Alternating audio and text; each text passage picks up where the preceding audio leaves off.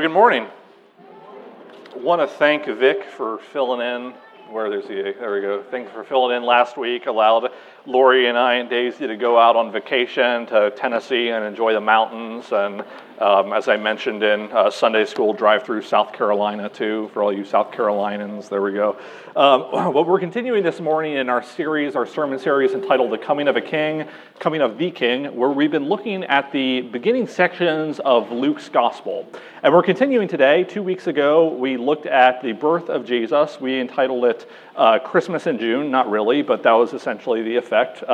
Looking at the birth of Jesus. And today we're just continuing in the next narrative section, slowly working through the beginning sections of the Gospel according to Luke. And now we're in Luke chapter 2, verses 22 through 40, which progresses the narrative forward about 40 days. So Jesus has been born, and now he's going to be presented in the temple, and this is supposed to be about 40 days after the birth of Jesus. Just a quick note, too, that before I read this text, that next week, Reverend Mike Glodo is back in the pulpit for us, and he's going to be administering the Lord's Supper again. And so we would encourage you to orient yourself this week with what the Lord's Supper is as you prepare. There's a good article on our website that should help with that and should guide you in your preparation. But for now, let's turn to our text this morning, and please follow along with me as I read. I'll be reading from the ESV version. And when the time came for their purification, according to the law of Moses, they brought him up to Jerusalem to present him to the Lord. As it is written in the law of the Lord, every male who first opens the womb shall be called holy to the Lord, and to offer a sacrifice according to what is said in the law of the Lord, a pair of turtle doves or 2 young pigeons. Now there was a man in Jerusalem whose name was Simeon, and this man was righteous and devout, waiting for the consolation of Israel. And the Holy Spirit was upon him. And it had been revealed to him by the Holy Spirit that he would not see death before he had seen the Lord's Christ. And he came in the Spirit into the temple, and when the parents brought in the child, Jesus, to do for him according to the custom of the law, he took him up in his arms and blessed God and said, Lord, now you are letting your servant depart in peace, according to your word. For my eyes have seen your salvation, that you have prepared in the presence of all peoples, a light for revelation to the Gentiles and for glory to your people Israel. And his father and his mother marveled at what was said about him. And Simeon blessed them and said to Mary his mother, Behold, this child is appointed for the fall and rising of many in Israel, and for a sign that is opposed. And a sword will pierce through your own soul also, so that thoughts from many hearts may be revealed. And there was a prophetess Anna, the daughter of Phanuel of the tribe of Asher. She was advanced in years, having lived with her husband 7 years from when she was a virgin, and then as a widow until she was 84. She did not depart from the temple, worshiping with fasting and prayer night and day. And coming up at that very hour, she began to give thanks to God and to speak of him to all who were waiting for the redemption of Jerusalem. And when they had performed everything according to the law of the Lord, they returned into Galilee to their own town of Nazareth. And the child grew and became strong, filled with wisdom, and the favor of God was upon him. Let me pray. Father, we thank you for your word and the promise that your word will not return to us void. So we ask that you would do for us, according to your will, what you would want to teach us from your word this morning, that you would encourage the downcast among us, that you would convict the prideful, so that all of us may walk away knowing that you are a supremely good and gracious and tenderly loving, merciful covenant God. We love you and pray this in Christ's name. Amen. Well, I want to begin this morning with an activity of the imagination. And perhaps for some of us, this has been a reality at some point in our lives. I want you to imagine that you're applying for a job. So first, as a critical component of this hypothetical job application, and really any job application, is you put together a resume, right? It's pretty important. So you sit down at your computer, several hours, meticulously crafting your resume, making sure you put in all of your educational experience and your work experience, all the while trying to strike that magical balance between being boldly confident but not obnoxiously cocky. And as you're in the process of putting together your resume, you start to feel rather good about yourself and your chances of getting this hypothetical job. Maybe you start to say to yourself, wow, I really am special, aren't I? How could they not hire somebody like me? And after you conclude your resume and cover letter, double checking, of course, all of your spelling and your grammar and so forth, you send your resume out and you begin playing the waiting game. A week passes, and to your relief, you got the phone call that you've been anticipating all along. It's the job calling, and they want you, that's right, you, for an interview. You made it to the next step. Congratulations. Maybe you pump your fist in victory, all the while still acutely aware that you're not quite out of the woods yet. But slowly your confidence is building. It's beginning to grow. A few more days pass, and the day of the interview comes. And so you walk into the office, nervous, yes, but with your head held high, ready to employ that impressive interviewing etiquette that Shane Bartholomew taught you. But as you're waiting in the office and you familiarize yourself with your surroundings, you realize the first obstacle is in your midst. You see, there are others also around you who are dressed in their business attire and carrying their portfolios in hand, and it doesn't take long for you to realize that you have some competition for this job. Naturally, you're curious. You want to find out exactly what you're up against. So you quickly eye up the competition and you find a seat next to the most friendly-looking one of the bunch. And you begin to ask some questions, put out some feelers to this hypothetical person, just to learn what their cards are. What are you really up against? Maybe you'll learn that these other individuals are no real threat to you. But as you progress with this tactic, you slowly piece together their qualifications and realize that this person you're sitting next to is far more qualified than you are. Your confidence is slowly beginning to wane. But no worries, though. Maybe this was just one isolated incident. Maybe you just so happen to sit next to the most qualified person in this room. So you stand up and you begin pacing with purpose towards somebody else in the room, and you employ the same type of strategy, throwing out some innocent enough feelers, trying to get a sense of what exactly you're up against. But unfortunately, this time too, you realize that this person is far, far more qualified than you are. And by the time your name is called for the interview, you're just waiting for it to be over because you know that there's really no hope of getting this job. You see, you arrived at this hypothetical interview hopeful that you were the man or woman for the job. But because your lifeline has naturally enough been attached to your resume and what you bring to the table, when you realize that others had exceedingly better resumes, all seems hopeless. Well, although this is a hypothetical situation, I wonder if this portrait actually has a lot in common with real life.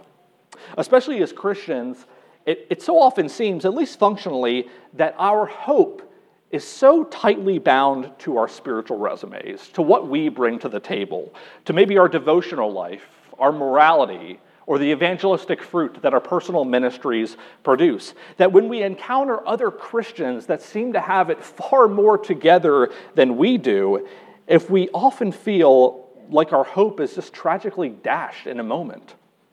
Well, friends, I think our passage today is instructive along these lines, primarily because it implicitly calls into question where we find and where we center our hope.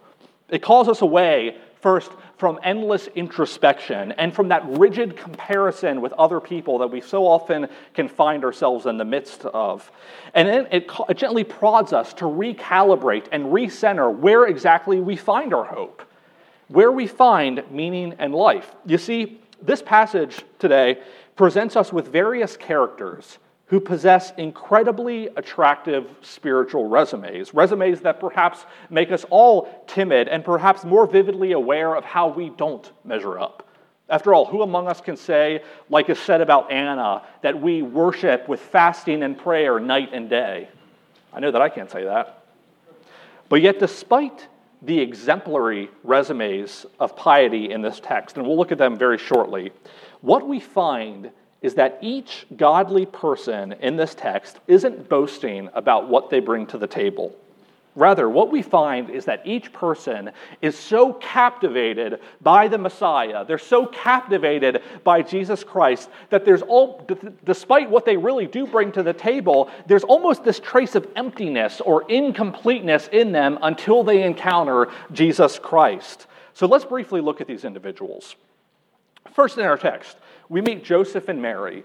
And their actions in the first three verses, 22 through 24, at the head of the passage, reveals quite a lot about the kind of people they are. Now, without diving into all of the specifics that are here regarding ceremonial requirements and so forth, what we find is, simply put, that they are doing exactly what the law required them to do. But importantly, even more, they're actually going above the law in what they're doing. I'm told that the law didn't actually require them to physically bring their firstborn son to the temple. Thus, Luke is intentionally painting for us, in this description of what Joseph and Mary are doing, a picture of exceptional piety and godliness. And they'll continue to do that, as we'll see in 2 weeks, in the next narrative section that we'll look at. Well, second, we meet Simeon, who we're told is righteous and devout. Now, this short phrase might not seem like a big deal to us, but through this description and through the background that's sort of implied in it, Luke is intentionally painting for us an absolutely exemplary saint. And then finally, we meet Anna, who, as we read in verse 37, did not depart from the temple, worshiping and fasting and with prayer night and day. Not only is she totally focused here on serving God, but as a woman who had been a widow for many years, one commentator notes that she chose a lifetime of service to God over remarriage, an action that was highly regarded in such a first century milieu. Friends, these are three descriptions that we find in our text right at the outset of incredible spiritual resumes. These are exemplary saints who have resumes worth imitating and emulating. But yet, despite their very real, very exemplary spiritual resumes, we discover that each one of them are absolutely enraptured with the kingdom of God that the Messiah brings. This is what the consolation of Israel means. We read in verse 25 of our text, Simeon is said to be waiting for the consolation, or we might say the comfort of Israel. Now, this consolation or comfort of Israel is the epic of redemption that Jesus Christ brings, that Israel had been waiting for, the new covenant, we might say. And I'm using all of these terms somewhat synonymously, meaning redemption, the coming of the new covenant, the consolation of Israel, sort of intertwining all of those together. But all of that is what Jesus brings, and that is what Simeon is waiting for. That's even what Anna is waiting for, as we read in the latter part of our text, that she was waiting for the redemption of Jerusalem. These are saints with exceptional resumes of piety and godliness, and yet each one of them is focused outward on Jesus Christ. Nevertheless, by illustrating that the center of hope for each of these characters is set on Jesus Christ and what he brings, Luke is implicitly also calling you and I, as readers, to set our hopes not on what we bring to the table. He's calling us not to compare our resumes with their resumes, but he's instead moving our eyes so that we fix our eyes, that we fix our gaze, and that we fix our hope on Jesus Christ, the Messiah, and all that's entailed with what he brings. Jesus brings redemption to his people, and this passage describes in subtle and not so subtle tones and hues what this redemption looks like for you and I.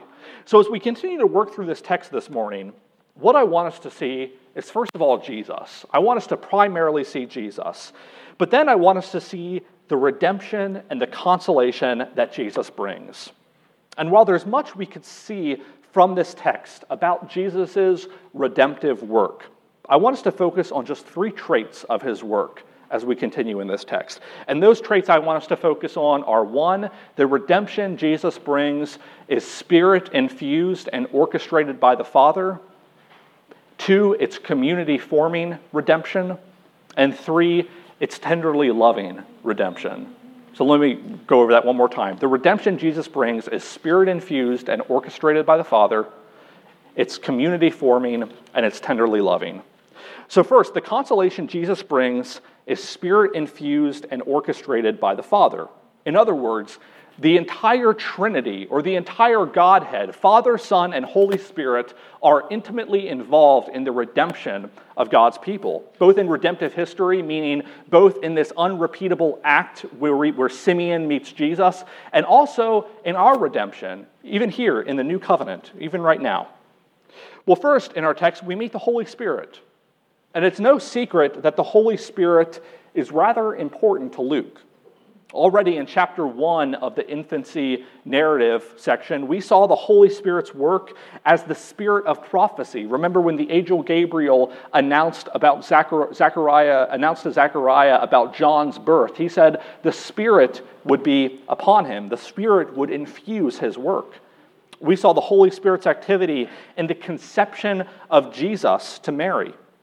We saw that Elizabeth's Spirit-led expression of praise when she meets Mary. Remember when the two encounter each other together in the latter part of chapter 1, it's said to be Spirit-led. And then in Zechariah's expression of praise in that text traditionally known as the Benedictus at the tail end of chapter 1 of Luke's Gospel, we read that too was led by the Spirit.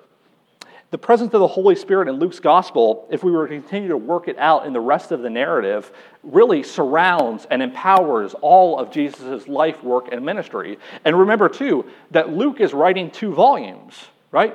The Gospel according to Luke is just Luke's first volume. He has a second volume called the Acts of the Apostles. And there we'll see the act of the Holy Spirit as he empowers the work of the apostles and his people. So really the Holy Spirit is of crucial importance to Luke's 2-volume narrative. We also know from the rest of the New Testament that the Holy Spirit plays a crucial role in the lives of believers, in the lives of you and I, right? As Christians, the Holy Spirit gives us everything we need for our walk with God. The Holy Spirit is the giver of gifts, spiritual gifts, right, to the church. The Holy Spirit gives us assurance of our salvation. To use Paul's language from Romans 8, the Holy Spirit bears witness with our spirit that we are children of God. And then in the same chapter, Romans 8, Paul tells us that the Holy Spirit even intercedes for us in our prayers. Isn't that incredible? The Holy Spirit is that intimately involved in the lives of Christians, in the lives of you and I. But importantly, for all that the Holy Spirit does in our lives, and he does quite a bit, his primary role in the new covenant, where we stand now, is to point us to Jesus Christ. And that is exactly what we find in our passage this morning. 3 times in the span of 3 verses, if you're looking at your text, verses 25, 26, and 27, the Holy Spirit is clearly active in Simeon's life. And yet, it's almost as if the Holy Spirit is moving in the background as he moves Simeon to Jesus Christ. Simeon was first promised by the Holy Spirit that he would not see death before he had seen the Lord's Christ. And the Holy Spirit was upon Simeon as he was in the temple waiting for the Messiah. And then at just the right time, it's almost as if the Holy Spirit physically moves Simeon to where Jesus is. Despite the very real presence of the Holy Spirit in this text, and despite the very real presence of the Holy Spirit in your life, the focus lies on Jesus. And that's exactly what the Holy Spirit does for us. I like what I think Anglican theologian J.I. Packer writes about the Spirit's work in the lives of Christians. He writes this: "The Spirit's message is never, look at me, listen to me, come to me, get to know me, but always look at him and see his glory. Listen to him and hear his word. Go to him and have life. Get to know him and taste his gift of joy and peace. The Spirit, we might say, is the matchmaker, the celestial marriage broker, whose role it is to bring us and Christ together and to ensure that we stay together." Friends, the gospel message we proclaim centers on the work of Jesus, not what we bring to the table. And the Gospels, Matthew, Mark, Luke, and John, are all about Jesus' work. And if we were, again, to continue to work through Luke's Gospel, what we would find are many unique characters, many of whom are the poor, the outcast, and Gentiles who meet Jesus and are never again the same. And as we, friends, meditate our whole lives on who Jesus is, because really that's what the Gospels lead us to do, right? Remember a couple weeks ago, or a few weeks ago, if you were here, Reverend Mike Lodo preached. He reminded us that really the whole question of the Gospels is, who is this Jesus? And that's a question that you and I are called to ask our whole lives. Who exactly is this Jesus Christ that we're called to give ourselves to? And as we meet him, as we meet Jesus, in Luke's Gospel in particular, as we're challenged by him, and as our eyes are open to the beauty of who he is, the very reason Jesus is made attractive to you and I is because God is already at work in our hearts through the Holy Spirit who has pointed us and led us and prodded us and pointed us to Christ and mediates his work to us even now. If you've met Jesus Christ and you call him Lord, it's because God has sent the Spirit of his Son into our hearts, and he's at work even now in your life. But second from this text, we learned about the Son, Jesus Christ, and we learned about the Spirit, but the Father, the third person of the Trinity, is also intimately involved in redemption. Notice from our text how the Father has providentially organized this very encounter between Simeon and Joseph, Mary, and Jesus through the Word of God. Joseph and Mary, in verses 22 through 24, they don't just willy-nilly happen to show up in Jerusalem and at the temple precincts. No, they show up at the temple precincts because they're obeying the Word of God and the regulations that God himself had set forth thousands of years prior, which is what leads them there to Jerusalem and the temple. Joseph and Mary come to Jerusalem and come to the temple at just the right moment, at just the right time, not by some chance, but because the Father has orchestrated this entire meeting between Simeon and Jesus, Anna and Jesus, through using the Word of God. Friends, we have in our text this morning an incredible picture of how the Father, the Son, and the Holy Spirit work together for the redemption of God's people. The Father plans, the Son accomplishes, and the Spirit applies the work of Christ.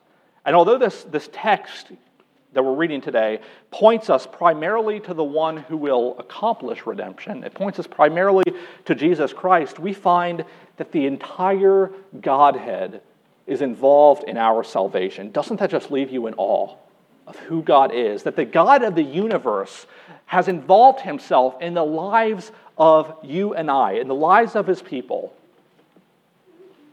And by the plan of the Father, the work of the Son, and the power of the Holy Spirit, we have been adopted as children of God. The consolation Jesus brings in redemption is consolation that is steered, orchestrated, accomplished, and applied by an all-powerful, tender-loving, triune God. This leads to our second point. Second, the consolation Jesus brings is community-forming. Unfortunately, I think it's our tendency, especially in American evangelicalism, to think of salvation or redemption in purely individualistic terms. And while there's certainly an individualistic component, the goal of our redemption is communal. We have been redeemed for community. Let me read again from the text just to continue to orient us to where we're getting these ideas from. And the text I want to orient us to here is just verses 28 through 35. And let me read. It reads, "He, Simeon, took him up in his arms and blessed God and said, 'Lord, now you are letting your servant depart in peace according to your word. For my eyes have seen your salvation that you have prepared in the presence of all peoples, a light for revelation to the Gentiles and for glory to your people Israel.' And his father and his mother marveled at what was said about him. And Simeon blessed them and said to Mary his mother, 'Behold, this child is appointed for the fall and rising of many in Israel, and for a sign that is opposed. And a sword will pierce through your own soul also, so that thoughts from many hearts may be revealed. First, we find that redemption is corporate and it's universal in scope. It's corporate in that the announcement of good news is an announcement to a people as a whole, not just to one individual. And it's universal in scope, meaning that the nations are now included in the corporate people of God. This is salvation that has been prepared in the presence of all peoples, a remnant from all nations. This is salvation that's revelation to the Gentiles. These unclean, despised, immoral Gentiles would be invited and welcomed into the people of God through faith in Jesus Christ. In Jesus Christ, God is at work forming a community without ethnic or racial or social barriers. It's a community that welcomes the outcasts of society. And again, this is a particularly important theme in Luke's gospel. Remember, all the way back in the prologue to Luke's gospel, so those first 4 verses that stand at the head of Luke's gospel, Luke tells us he's addressing this guy named Theophilus, who's a Gentile.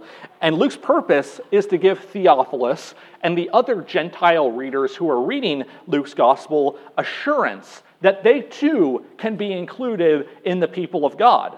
Thus, Simeon's address here is further assurance to Gentile readers that yes, Christ's work is for them too.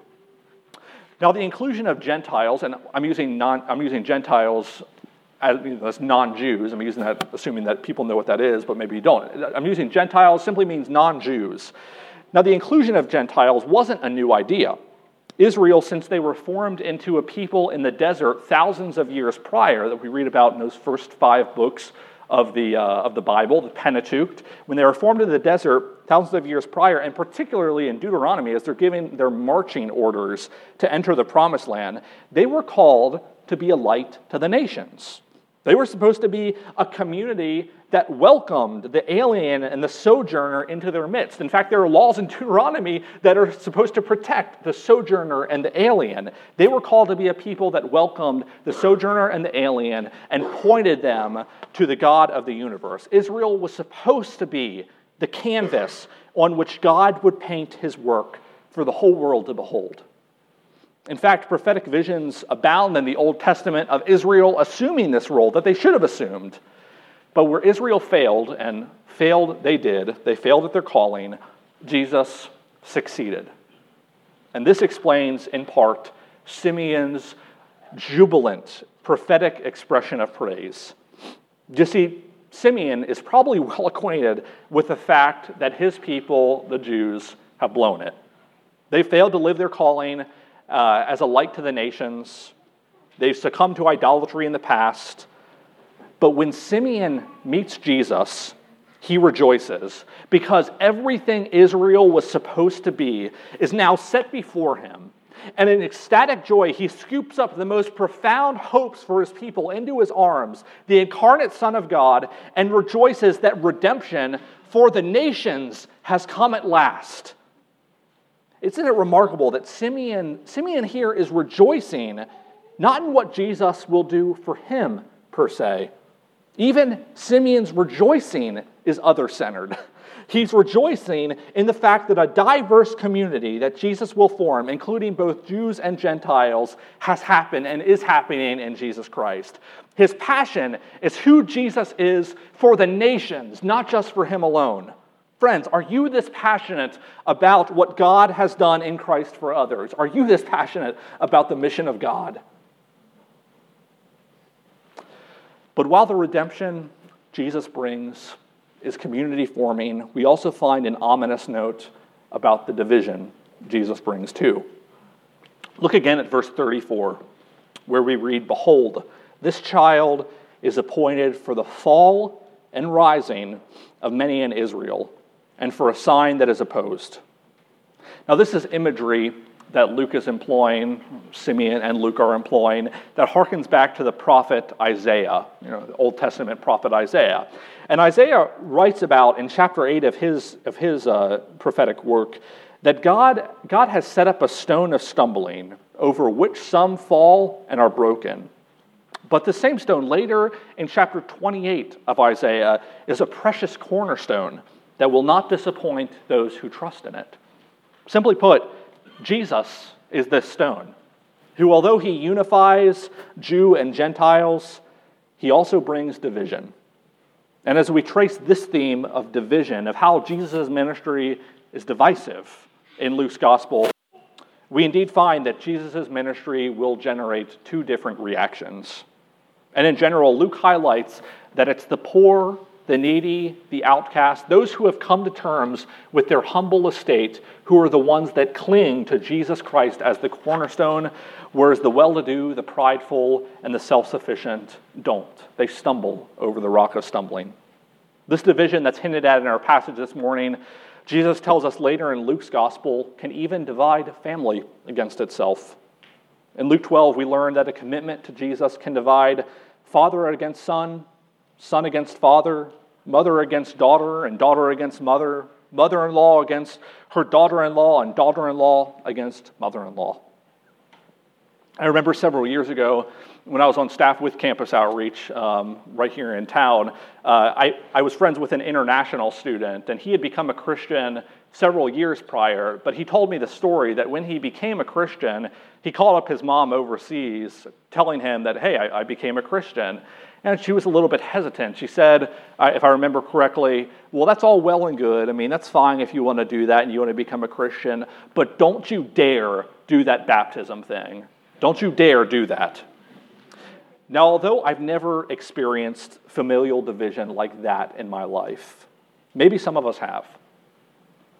Submitting to Jesus as Lord, not just giving lip service to him, has the very real potential to strain and even sever relationships that we hold dear. Relationships within the family, and even relationships with maybe some of your lifelong friends. Christ himself tells us that this is a very real possibility. And I wish that weren't so. I wish the relationships could remain intact. It's incredibly painful when that happens, and if it has happened to you, it might even lead us to question whether or not Christ is worth it. But friends, if that describes you, the only hope that I can offer is that even if Christ costs you your family, even if Christ costs you your dearest relationships here on earth, he hasn't left you high and dry. He has indeed given all of us a family, a real family in the church, in the body of Christ, and he has made his home among his church in the Holy Spirit. We have a family in the body of Christ, and we also have a God who is tenderly loving. And this leads to our final point. Third, the consolation, the redemption Jesus brings is tenderly loving.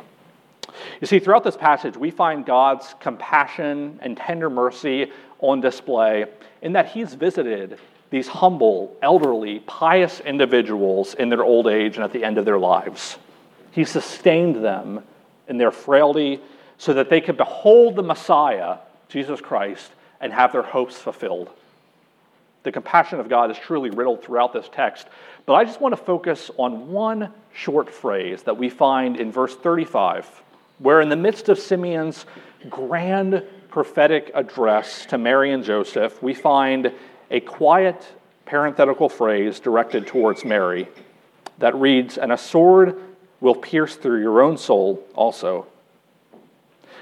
When we talk about Jesus as Christians, I bet our first thought, if I were to guess for most of us, I bet our first thought jumps, and rightly so, to his lordship, his divinity, as the eternal Son of God and the messianic role that he plays. And that's great. That's where my mind jumps to. That's certainly not wrong to have our minds jump there.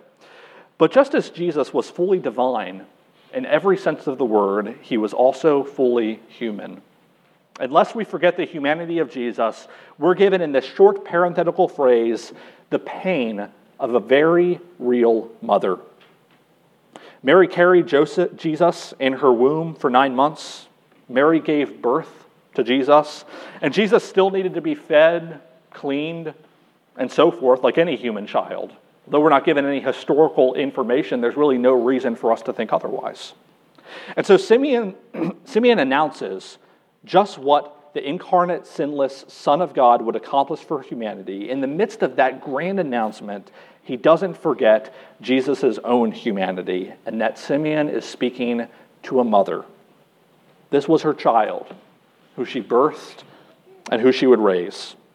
She was a mother who would, yes, witness her son grow strong and be filled with wisdom, as we read in verse 40, but she would also witness him be rejected, die the death of a criminal.